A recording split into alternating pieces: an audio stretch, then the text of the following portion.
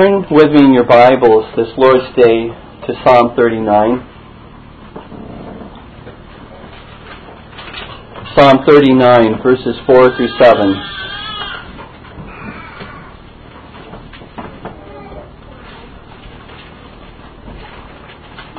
Where we read these words. Lord, make me to know mine end and the measure of my days, what it is, that I may know how frail I am. Behold, thou hast made my days as an handbreadth, and mine age is as nothing before thee. Verily, every man at his best state is altogether vanity. Selah. Surely every man walketh in a vain show. Surely they are disquieted in vain. He heapeth up riches, and knoweth not who shall gather them. And now, Lord, what wait I for? My hope is in Thee.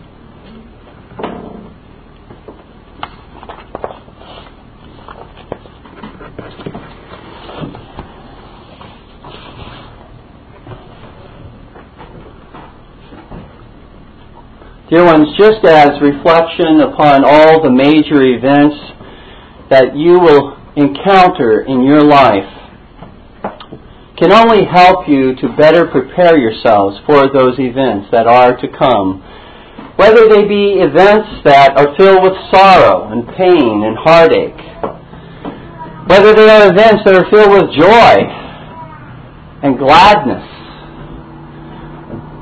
So a serious reflection upon your own death and the death of your loved ones will also help you better to prepare for that appointed time. Men, if you knew you were going to lose your job next month, wouldn't you like to have that much time to prepare for how you're going to provide for yourself and your family? Ladies, if you knew you were going to have to move from the house where you are presently living to a much, much smaller house, where you'd have to try and figure out, where am I going to put everything? Wouldn't you like to have the time in order to know how to downsize? If even things of temporal consequences, such as an earthly move from one location to another, are wisely prepared for by serious reflection and planning on our parts, how much more death, which itself has eternal consequences and is a move from this life to another life, is more wisely prepared for by careful and thoughtful and serious reflection and meditation, rather than it coming upon us without any serious thought. It is said concerning the emperors of Constantinople that upon the day of their coronation there was brought before them, or they were brought to, various types of headstones over graves, in order to show them and to demonstrate to them their own mortality and their own weakness of the flesh. You see, dear ones, death is indeed a very humbling event to the vain pride and supposed strength of even the greatest of rulers. And I would submit to you, dear ones, we have become so desensitized to death in our day and age by the images of it that are brought into our homes via television, video games, the internet, newspapers, magazines, and music. The seriousness of death becomes almost fictionalized as we see it and hear of it continuously in these various places in the media. And yet when we watch and we are standing near a loved one who is breathing one moment, and the next moment they are no longer breathing, the seriousness of death, the finality of death is brought home in a way that it could never have been brought home to us. Dear ones, preparing for our death and preparing for the death of our loved ones does not mean we cannot enjoy the life that God gives to us here upon the earth presently. I would even submit to the contrary. Serious reflection upon our death and upon the death of our loved ones will actually help us to enjoy Christ, to enjoy our families, to enjoy all of the gifts that God has blessed us with to even a greater degree. Dear ones, to the degree that Christ consciously becomes your life, to that same degree you will know a joy in this life that no man can take from you. For me to live is Christ. But Paul goes on to say,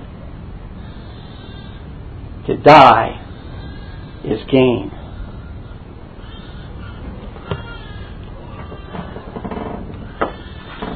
Therefore, dear ones, the Christian does not lose anything in death. But to the contrary, the Christian gains everything in death. This Lord's Day, let us consider together the words of David as found in Psalm 39, verses 4 through 7, wherein he prays for knowledge concerning these matters related to his own death. First of all, he prays concerning the certainty of death. Second, the nearness of death. Thirdly, the weakness of man. And fourthly, the hope of man. Let us consider then, first of all, the certainty of death. David prays, Lord, make me to know mine end. In the previous chapter, Psalm 38, and moving into Psalm 39, many commentators have seen that Psalm 38 provides somewhat of a backdrop to what is going on in David's mind in Psalm 39. It appears in Psalm 39, based upon what I've just said, that David wrestles with the ascendancy of wicked traitors to high and lofty places. Perhaps it was in his own mind his son Absalom who had betrayed him, or his close friend Ahithophel that was in view. David struggles with why the Lord allows such wicked traitors to prosper. Listen to what he says in Psalm 38, verses 11 and 12. My lovers and my friends stand aloof from my sore, and my kinsmen stand afar off. They also that seek after my life lay snares for me, and they that seek my hurt speak mischievous things, and imagine deceits all the day long. When we feel abandoned and deserted by those who are close to us, when we feel all alone, we are often cast into this kind of mindset where we will contemplate even death.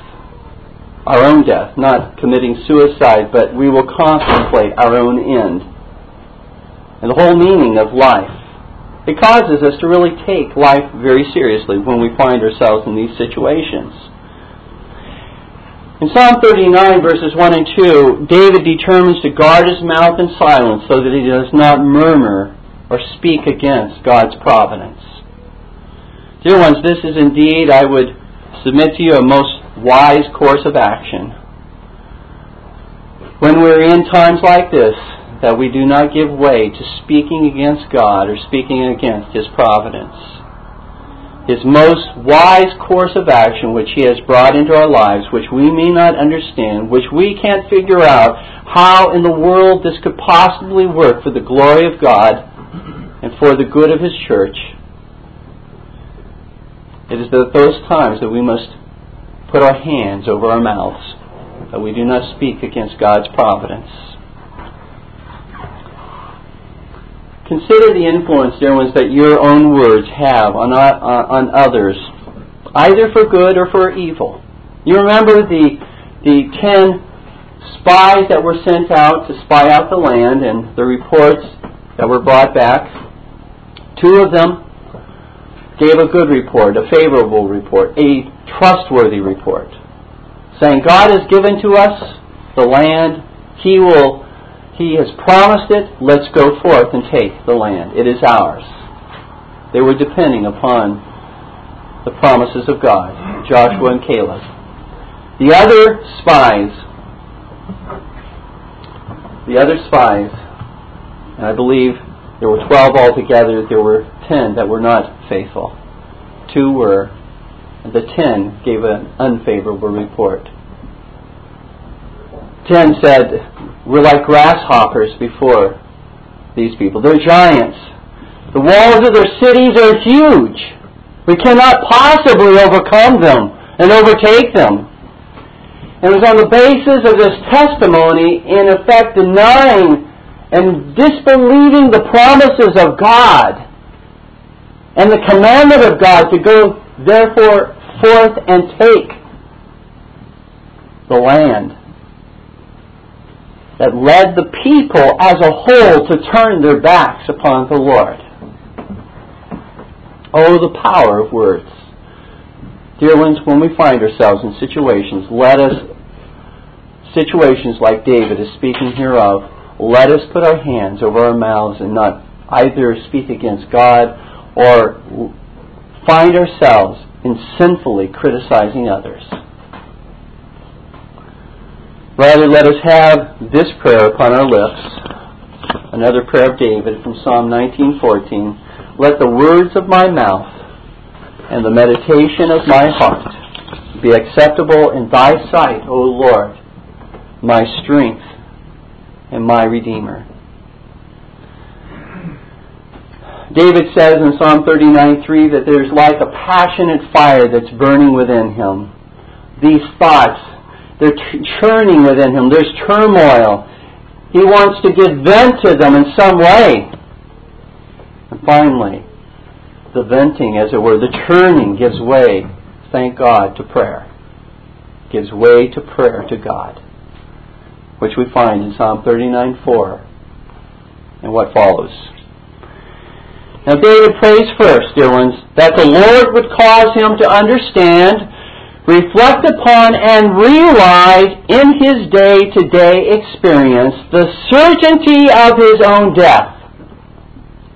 Lord, make me to know mine end. Psalm 39:4. David does not plead with God, Lord, make me to know mine end, because he doubts that he's going to die. That's not the reason. Nor is David asking the Lord to give him specific revelation concerning the precise number of days he has yet to live upon the earth, although God has specifically determined the precise number of days that each of us will live upon the earth. David's not praying that God would reveal to him exactly how long he will live. David saw great benefit in seriously considering and contemplating a death that was certain to befall him at God's own appointed time. Now, when we consider death, dear ones, there is a threefold death that is the result of man's fall. There is spiritual death, which is the separation of man from God due to sin. There is physical death, which is the separation of the spirit from the body. And there is eternal death, which is eternal separation from God in hell. The Christian is graciously delivered altogether from both spiritual and physical death, but the Christian will yet experience physical death. He is separated from spiritual and eternal death, but he will yet experience physical death. He will not experience physical death as a curse.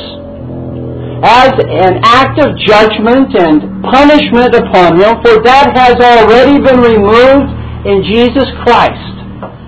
The curse has been satisfied in Jesus Christ.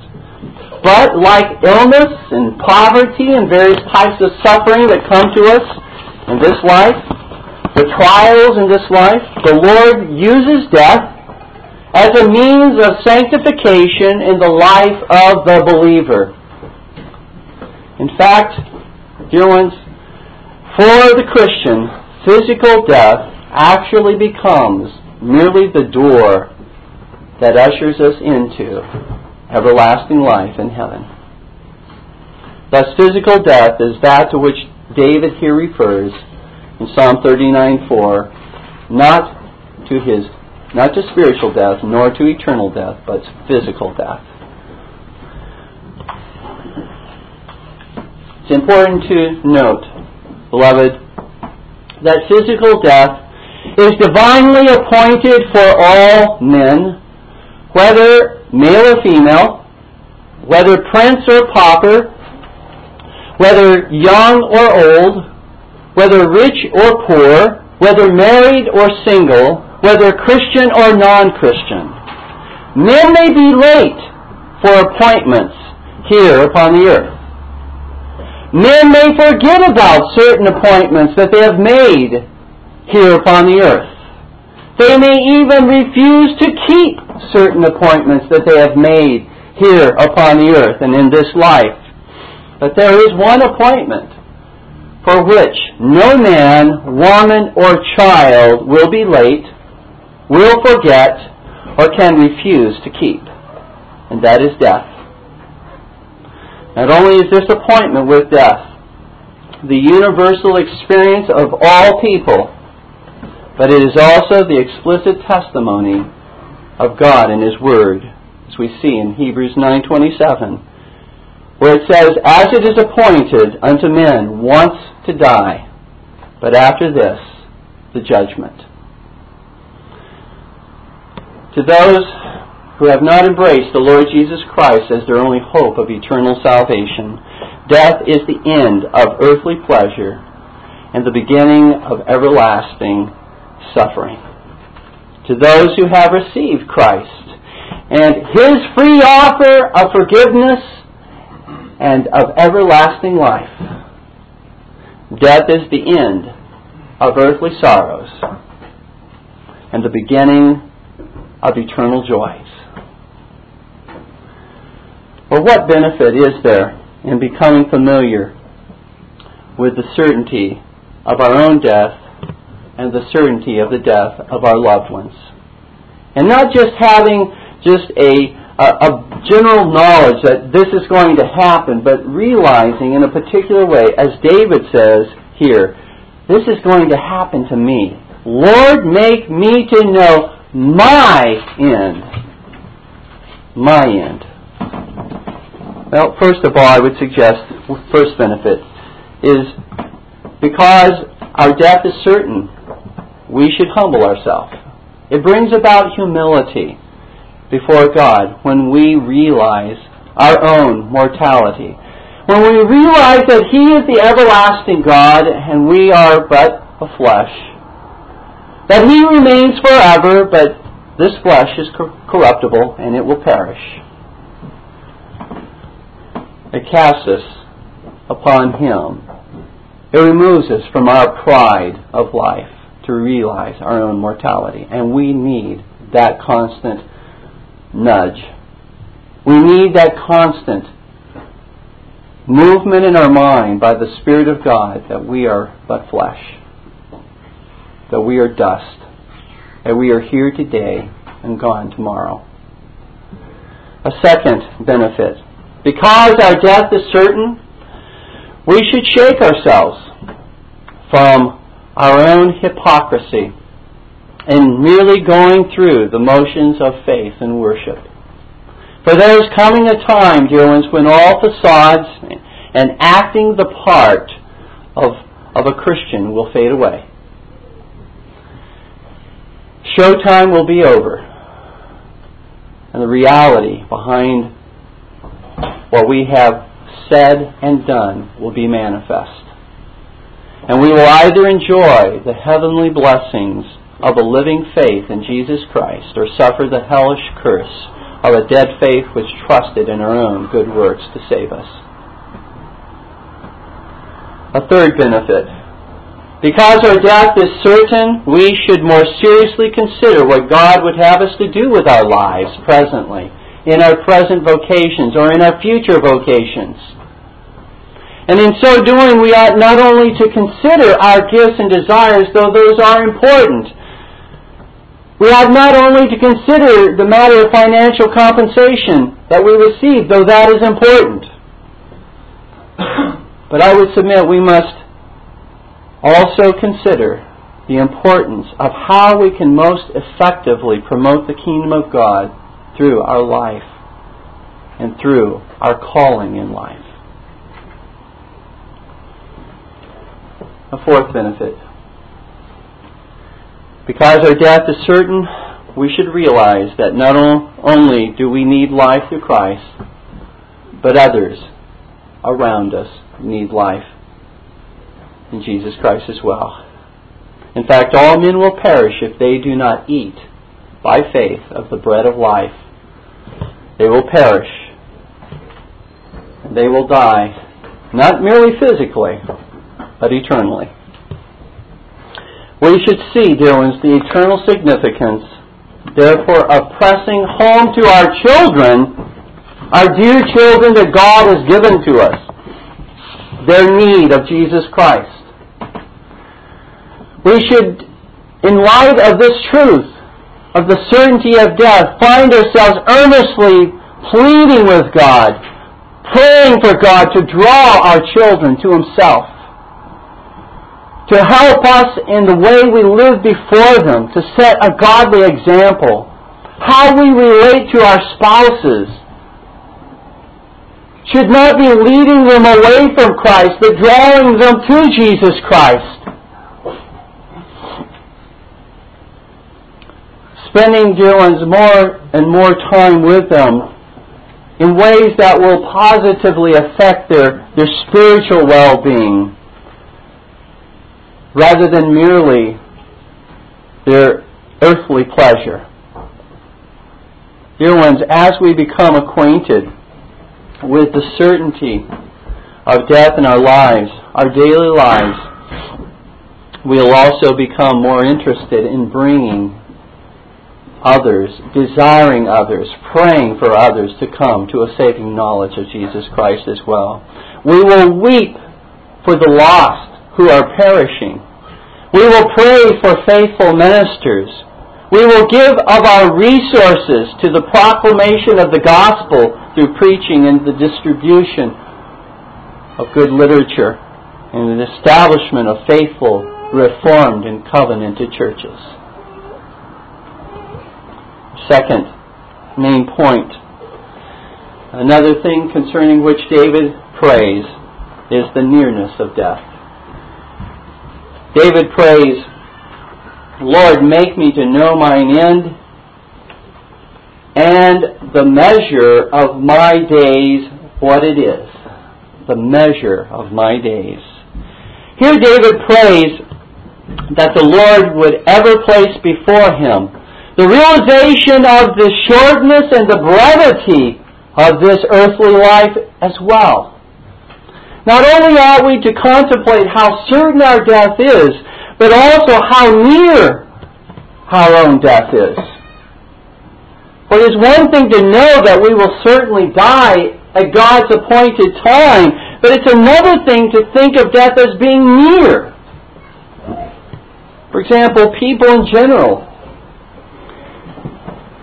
oftentimes simply think of death as, again, I think most people who would ever think seriously about it would say, yes, death is going to happen. I'm going to die. I don't know that anyone seriously thinks that in this life they're going to never die. But they may simply have the attitude, I'm going to live to be 75, 85, 95, 100 years old. And that's a long ways off.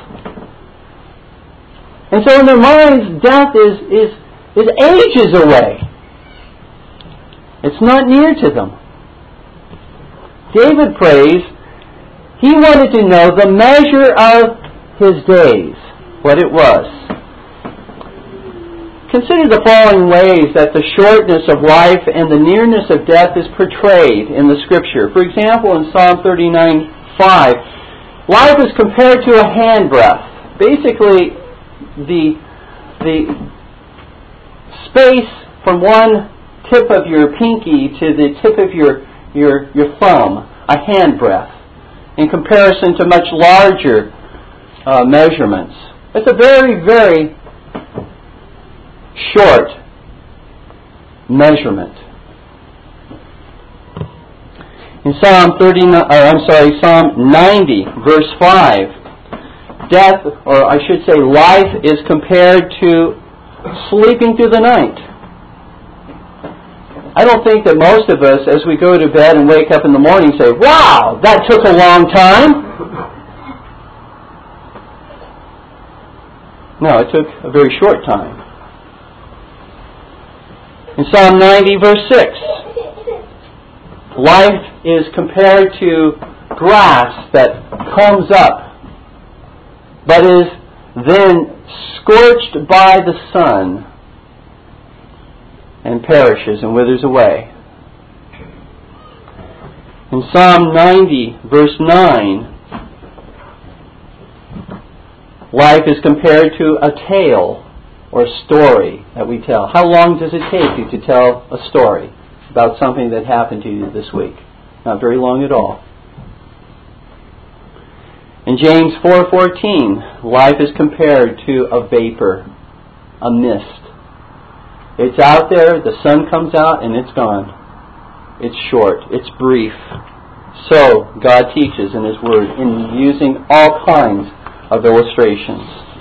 And I can remember when 55 years old seemed ancient. Well, I'm here to tell you today that it doesn't seem so ancient to me anymore. And it doesn't seem so far away any longer. And I'm sure I'll say the same thing about 60 or 70 years old the closer I get to that age as well. Dear ones, we have no guarantee from God that we will even live to a ripe old age. We have no guarantee from God. People die in the prime of life and in the prime of health all of the time. People die unexpectedly every moment of the day. They weren't planning on it. They weren't preparing for it. It happened. It was God's appointed time. It happens all of the time.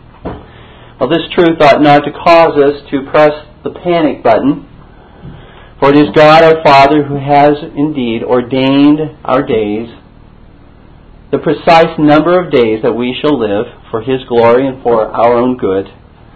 But this truth, dear ones, of which I am now speaking, this truth ought to bring the Christian out of fantasy land and back to reality if he or she has allowed the cares and the pleasures of this life to blur his or her spiritual vision.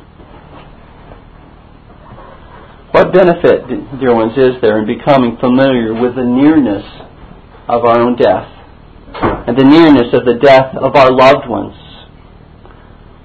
I know that it's very painful to think about your wife or your husband dying. But if God has so ordained it that they precede you, it's going to happen. You may precede them. But one way or the other, it's going to happen. Sooner or later, it's going to happen. Sometimes even children precede parents. Many times children precede parents. We cannot count on the fact that it's going to happen as we want it to happen, or hope that it happens. God knows what's best for us, for His church, and what will glorify Him the most. Dear ones, although a realization of the certainty of our own death and the death of our loved ones will surely help us to look at the big picture in making certain decisions in our life. I would suggest to you that a realization of the nearness of our own death and the death of our loved ones will surely help us to see the smaller picture much more clearly every day, moment by moment. It will help us to see, dear ones, the urgency to live each moment to the Lord for the good of those that we love around us. Because we have no guarantee that we will be alive tomorrow, we cannot, dear ones, waste the time, the talents, and the resources that God has given to us. We can enjoy them to God's glory, but we cannot waste them. We must rather redeem everything in our life for Christ's use. Time, talents, resources. Today you may not see yourself possessing any great talents to be used in Christ's kingdom. But the Lord says that He has blessed each and every one of you with certain gifts and abilities to be used in His kingdom, to glorify Him. This is taught in the parable of the talents, where the master distributed to his servants different numbers of talents. It was a monetary measurement. And he gave to each a different amount of money, if you will, to use, to prosper, and to benefit the master by. It was the one who was given the one talent that the Lord does take great pains to rebuke, to correct, and to judge. Not because he lost the talent that was given to him, but because he didn't use the talent that was given to him. He hid it and buried it. What are you using every day to glorify God thereby? One thing we all have, dear ones, the same quantity of is 24 hours in each day. Now we may, in various ways, be busy with occupations and callings in ways that others don't share, but we all do have 24 hours each day in which to glorify God and to enjoy Him and to bless others. Do you give each day to the Lord in prayer at the outset and use it for His glory? Or does your day just basically happen? Does it just basically fall out? The Lord calls us to give each day unto Him. It will simply happen, dear ones, if you do not prepare, if you do not anticipate, if you do not look at that day as a precious gift that God has given to you, because you don't know whether you'll have another one after it. To use it for the glory of God. I want to say something at this point to the children and the young people in our congregation. Listen to what the wisest mere man, certainly the Lord Jesus Christ was more wise than Solomon, but the wisest mere man, one who was simply born, conceived and born by natural generation, the wisest one who ever lived, says to you. This is what he says to you. Listen closely. In Ecclesiastes 12:1. Remember now thy Creator in the days of thy youth, while the evil days come not, nor the years draw nigh, when thou shalt say, I have no pleasure in them.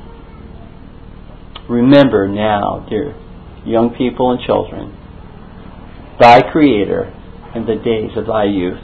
Don't wait to make your life count for the Lord Jesus Christ. Right now, even you children and you young people can make your lives count for Jesus Christ.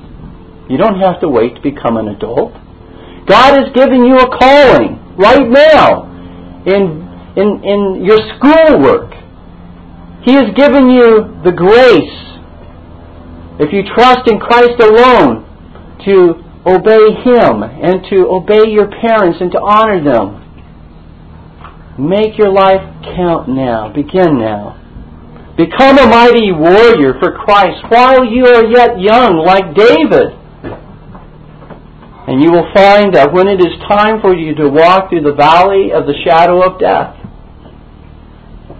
you will fear no evil, for you will know that the Lord will be with you to comfort you all the days of your life. The nearness of our own death should cause us, dear ones, to appreciate every single blessing we receive from God, whether it's our family, the measure of health that we enjoy, our clothing, our food, our shelter, the ability to see, to hear, to walk, to talk, to think. All of the spiritual blessings that God has given to us. We should learn to be content with whatever God has blessed us with and to take nothing in this life for granted.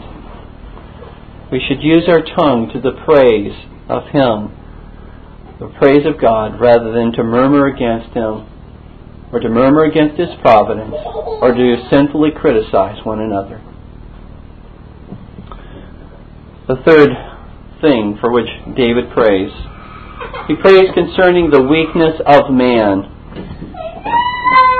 David prays in Psalm 39, verse 4, Lord, make me to know mine end and the measure of my days, what it is. Notice here now, that I may know how frail I am. Death, more than anything else, dear ones, reveals to us our helplessness in rescuing ourselves. None of us can rescue ourselves from death. Quest for the fountain of youth and attempts to hold back the aging process are all ultimately doomed to failure. David says in Psalm 39:5, Verily every man at his best state is altogether vanity. He's empty. He's helpless.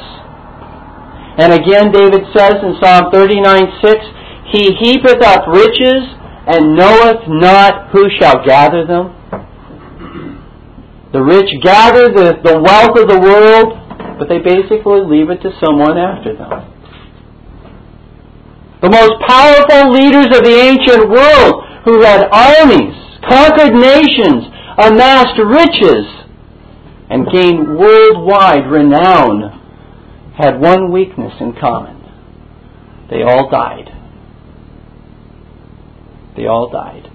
They could not conquer death. They could not overcome that enemy of death. Dear ones, an intimate and personal recognition of our own weakness to rescue ourselves from death should drive us from placing confidence in ourselves,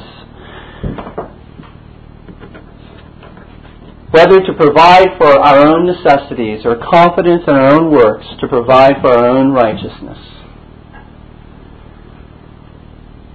Dear ones, we are helpless to save ourselves. We are doomed to die both physically and spiritually if we lean upon our own strength, if we lean upon our own works of righteousness, if we lean upon our own wisdom. And it is that very earnest and urgent confession, I am weak, O Lord.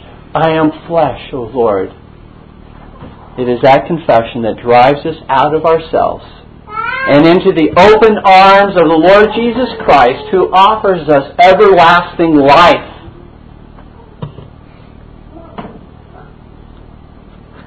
Our fourth and last point, David prays And now, Lord, what wait I for? My hope is in Thee, the hope of man.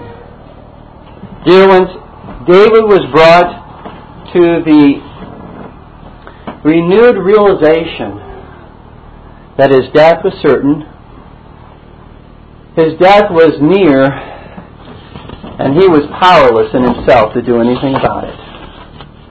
His only hope of life was in the Lord Jesus Christ, who is the resurrection and the life. Because Christ lives, so shall we who have embraced Him by faith. If He is able to raise Himself from the dead, then it's certainly no problem for the Lord Jesus Christ to raise all of those from the dead who have placed their faith and trust in Him alone for their eternal salvation. The Apostle Paul declared in 1 Corinthians 15:19, "If in this life only we have hope in Christ, we are of all men most miserable." If your hope is simply in this earthly life, if this is where you have banked everything that's going to help you and save you is in this earthly life, you're going to lose it all. You're going to lose it all. But if your hope, and you have, as it were, placed your faith, you have banked everything upon Christ, you've cast everything upon Christ, that He is your only hope, you will gain everything. And you will lose nothing.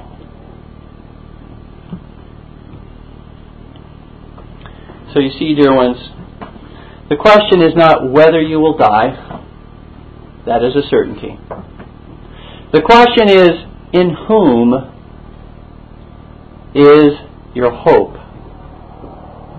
of life and of everlasting life? Is it in yourself? Is it in your parents? Is it in your church? Is it in your baptism or your pastor or any of your works of righteousness? Is your hope even in your faith itself? If it is, you will lose everything. But if your hope is in the Lord Jesus Christ and in His righteousness alone, you will gain everything. Everlasting life. And you will live even though you die. You may have seen on T-shirts or caps the little phrase, "no fear." Dear ones, it is only the Christian who can truly say, "no fear," with regard to death. For the sting of death has been removed for the Christian by the victorious resurrection of the Lord Jesus Christ. O death, where is thy sting? O grave, where is thy victory? But thanks be to God, which giveth us the victory through our Lord Jesus Christ.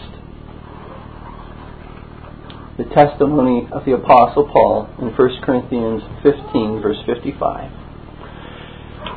In closing, dear ones, I want to just make an application of this truth in another sense. Separations and divisions within our church can seem like a death to us. They can be filled with such anguish and heartache and pain and sorrow. They may seem like we are dying a very slow death. I found myself this week in my own sorrow over what has recently happened as far as divisions within our church. I have found myself reflecting upon heaven more and more and more,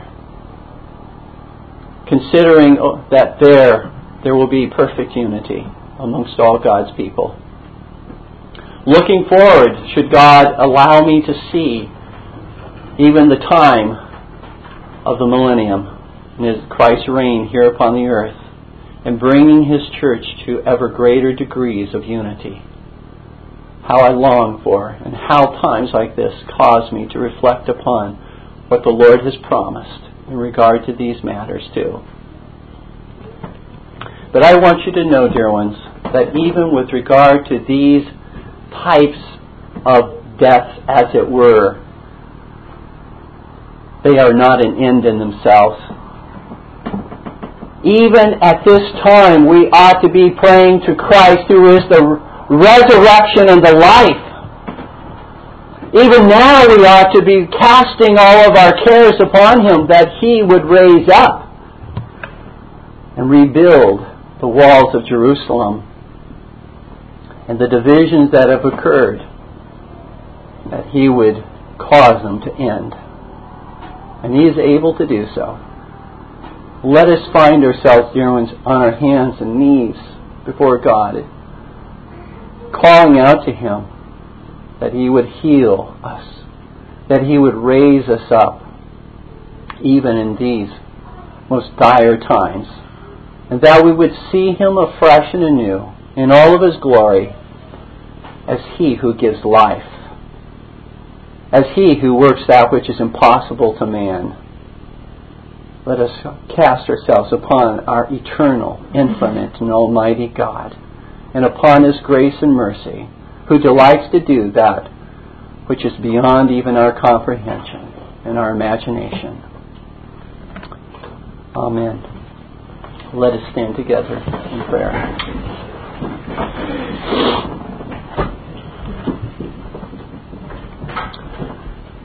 Our gracious Father in heaven,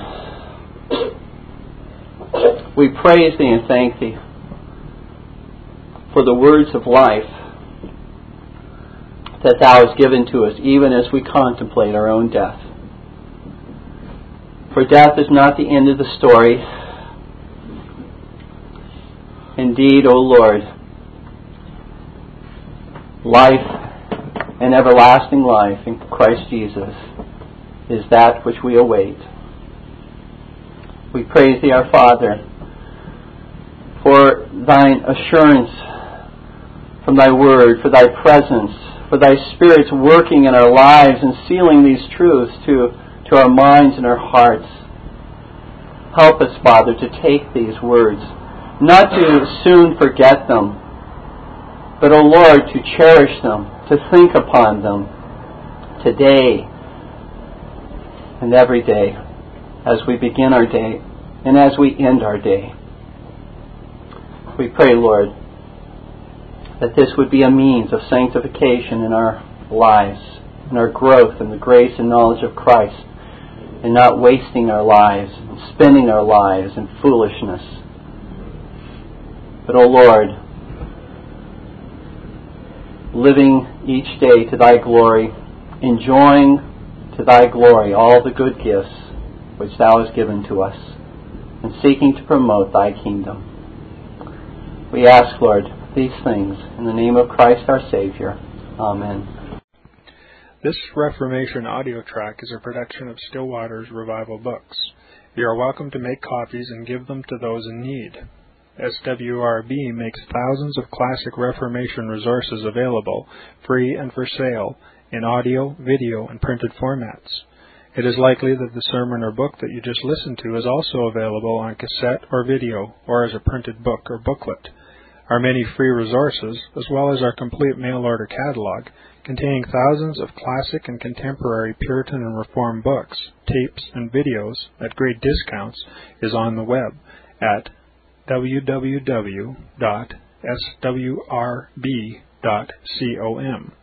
We can also be reached by email at swrb@swrb.com, by phone at 780-450-3730, by fax at 780-468-1096, or by mail at 4710-37A Avenue, Edmonton, that's Edmonton, Alberta, abbreviated capital A, capital B, Canada, T6L3T5.